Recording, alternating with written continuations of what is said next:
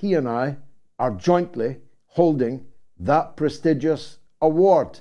And so I welcome Garland Nixon with a special warmth this evening. Garland, from one award winner to another, I'd like to say I've never been in better company than with you tonight, and as one of the distinguished alumni of that award. Give me a word on that, and then I'll ask you about Elon Musk, if I may.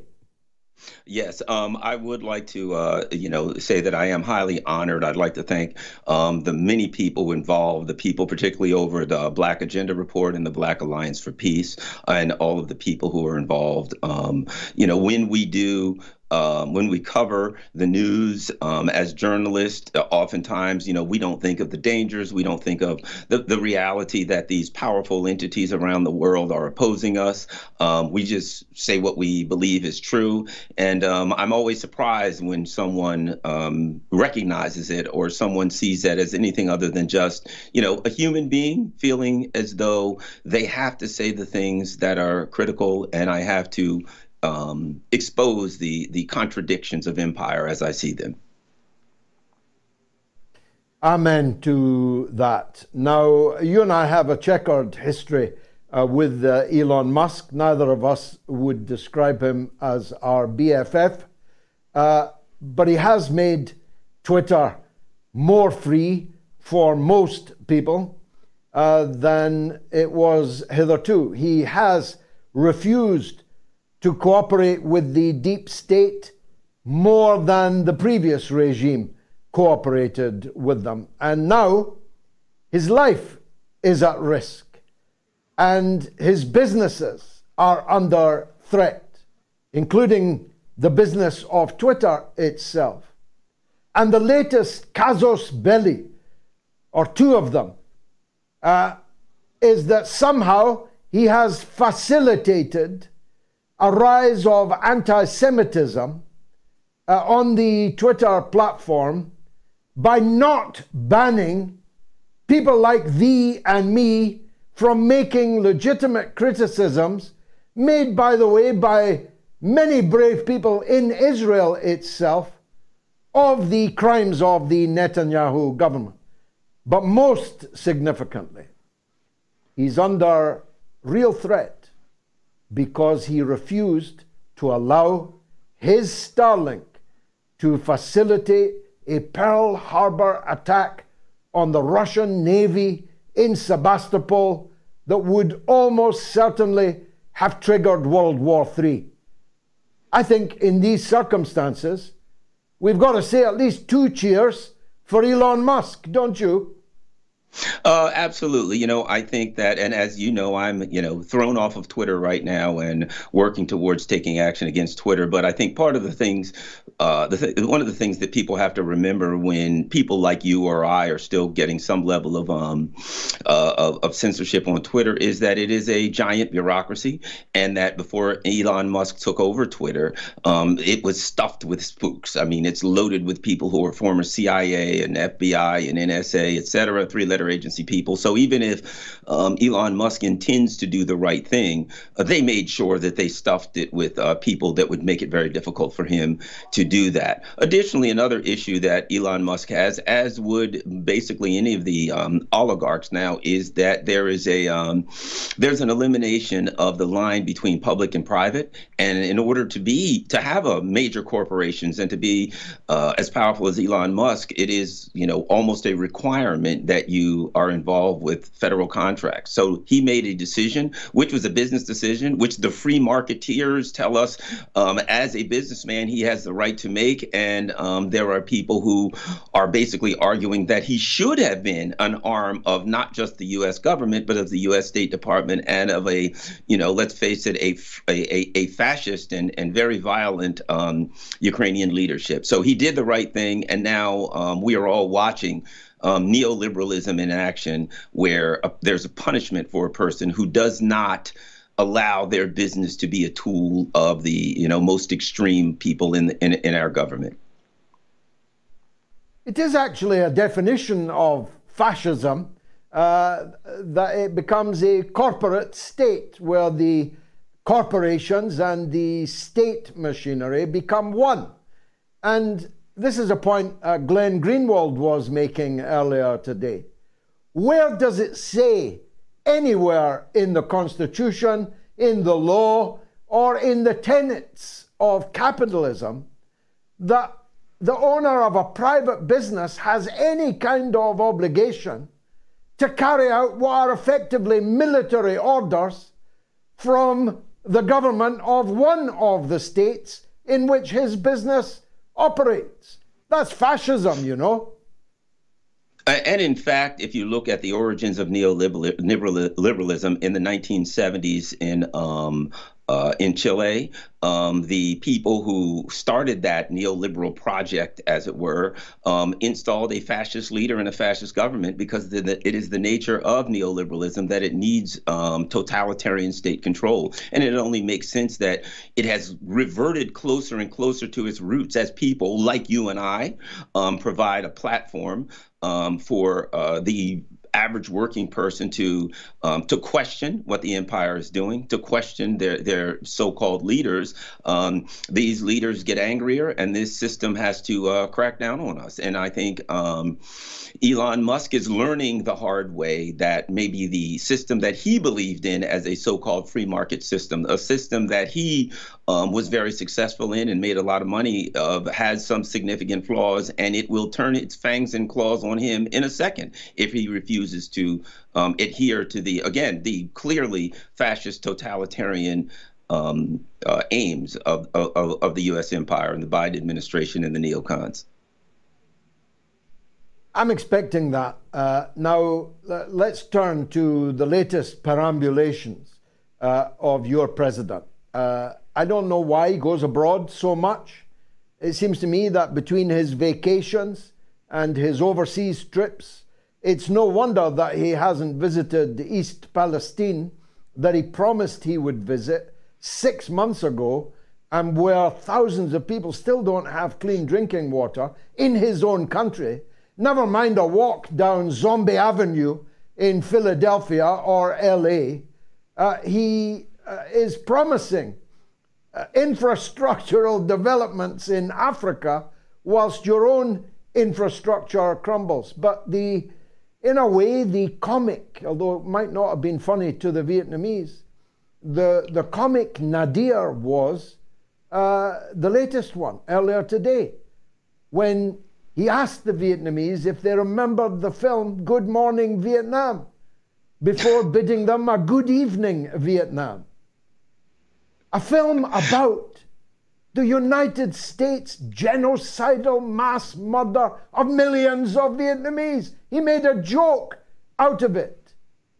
It's becoming almost unbelievable. I still think we've got a way to go, but they cannot be serious, as McEnroe would say, running this guy again, a year come November, for another 4-year term, surely. Well, I do not believe that they're going to run Joe Biden. I believe that he is unable, cognitively unable to, to go in front of crowds and to do the things he needs to do in stadiums and cheer, get people to cheer, and then he would ultimately have to debate the Republican opposition, which they're trying to throw in jail, and he's not competent to do that. So I believe they are looking for a way out for Joe Biden, and I believe that the House of Representatives impeachment inquiry will provide them the off-ramp they need for Joe Biden. But let's think about Vietnam. Where is he going to go? Is he going to go to Laos? Is he going to go to Cambodia? Again, the contradictions of the U.S. empire as whoever would represent the Biden administration tries to build their coalition against China, country after country that they go into. As I said, Laos and Cambodia, Indonesia, they go to countries that the U.S. has literally facilitated genocides in. So many countries in Asia, the U.S. has facilitated genocides in. There aren't a lot of places that we can go that won't basically get the same feelings or the same results. The U.S. can't talk about the history. What about South Korea and our ally Japan? Genocide there, rape and murder, et cetera. So the U.S. is trying to bring together a coalition of countries that have either genocided, attacked, or oppressed another group of countries, and they're trying to bring them together against China, another country who has suffered from colonialism at the West. I think, again, the contradictions are obvious, and I believe that the Biden administration is going to have a very difficult time building their anti-China coalition simply because of the historical context. Just like in Africa, the historical context is there.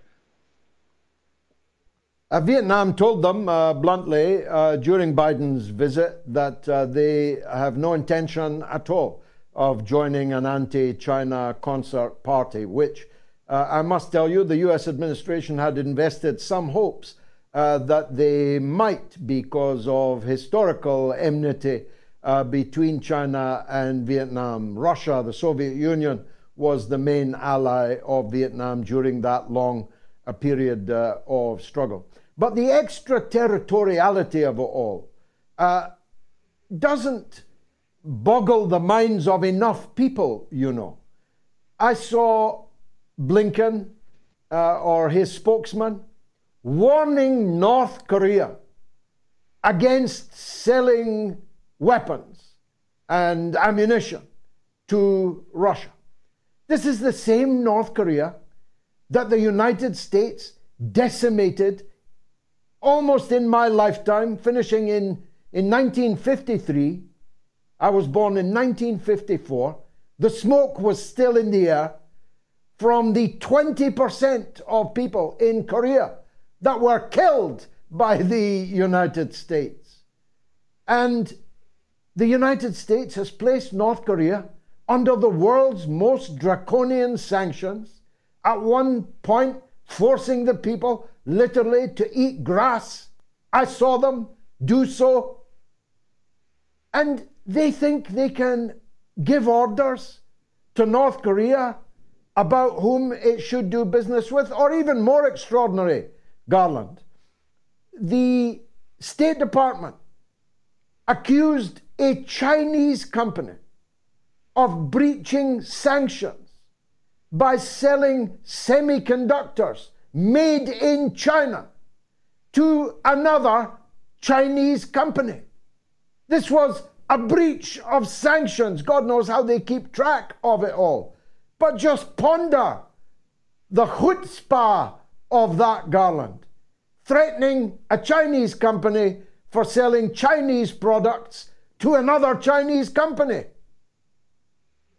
You know, as the world looks at the Biden administration, I know at times they want to laugh and at times they want to cry because of the nuclear threat from these lunatics. But one thing is obvious. The Biden administration is holding on to a time when the United States, say the 1990s, early 2000s, when the U.S. had the economic infrastructure around the world to make these kind of demands, and that countries really had no choice other than to adhere to the demands of the U.S. empire. However, one of the reasons the U.S. is so mad at China and so angry at China and Russia is because they have provided and are building an alternative economic infrastructure that allows countries to look in a different direction. So they're living in a world that, as has been said, neurotics build castles in the sky and psychotics live in them.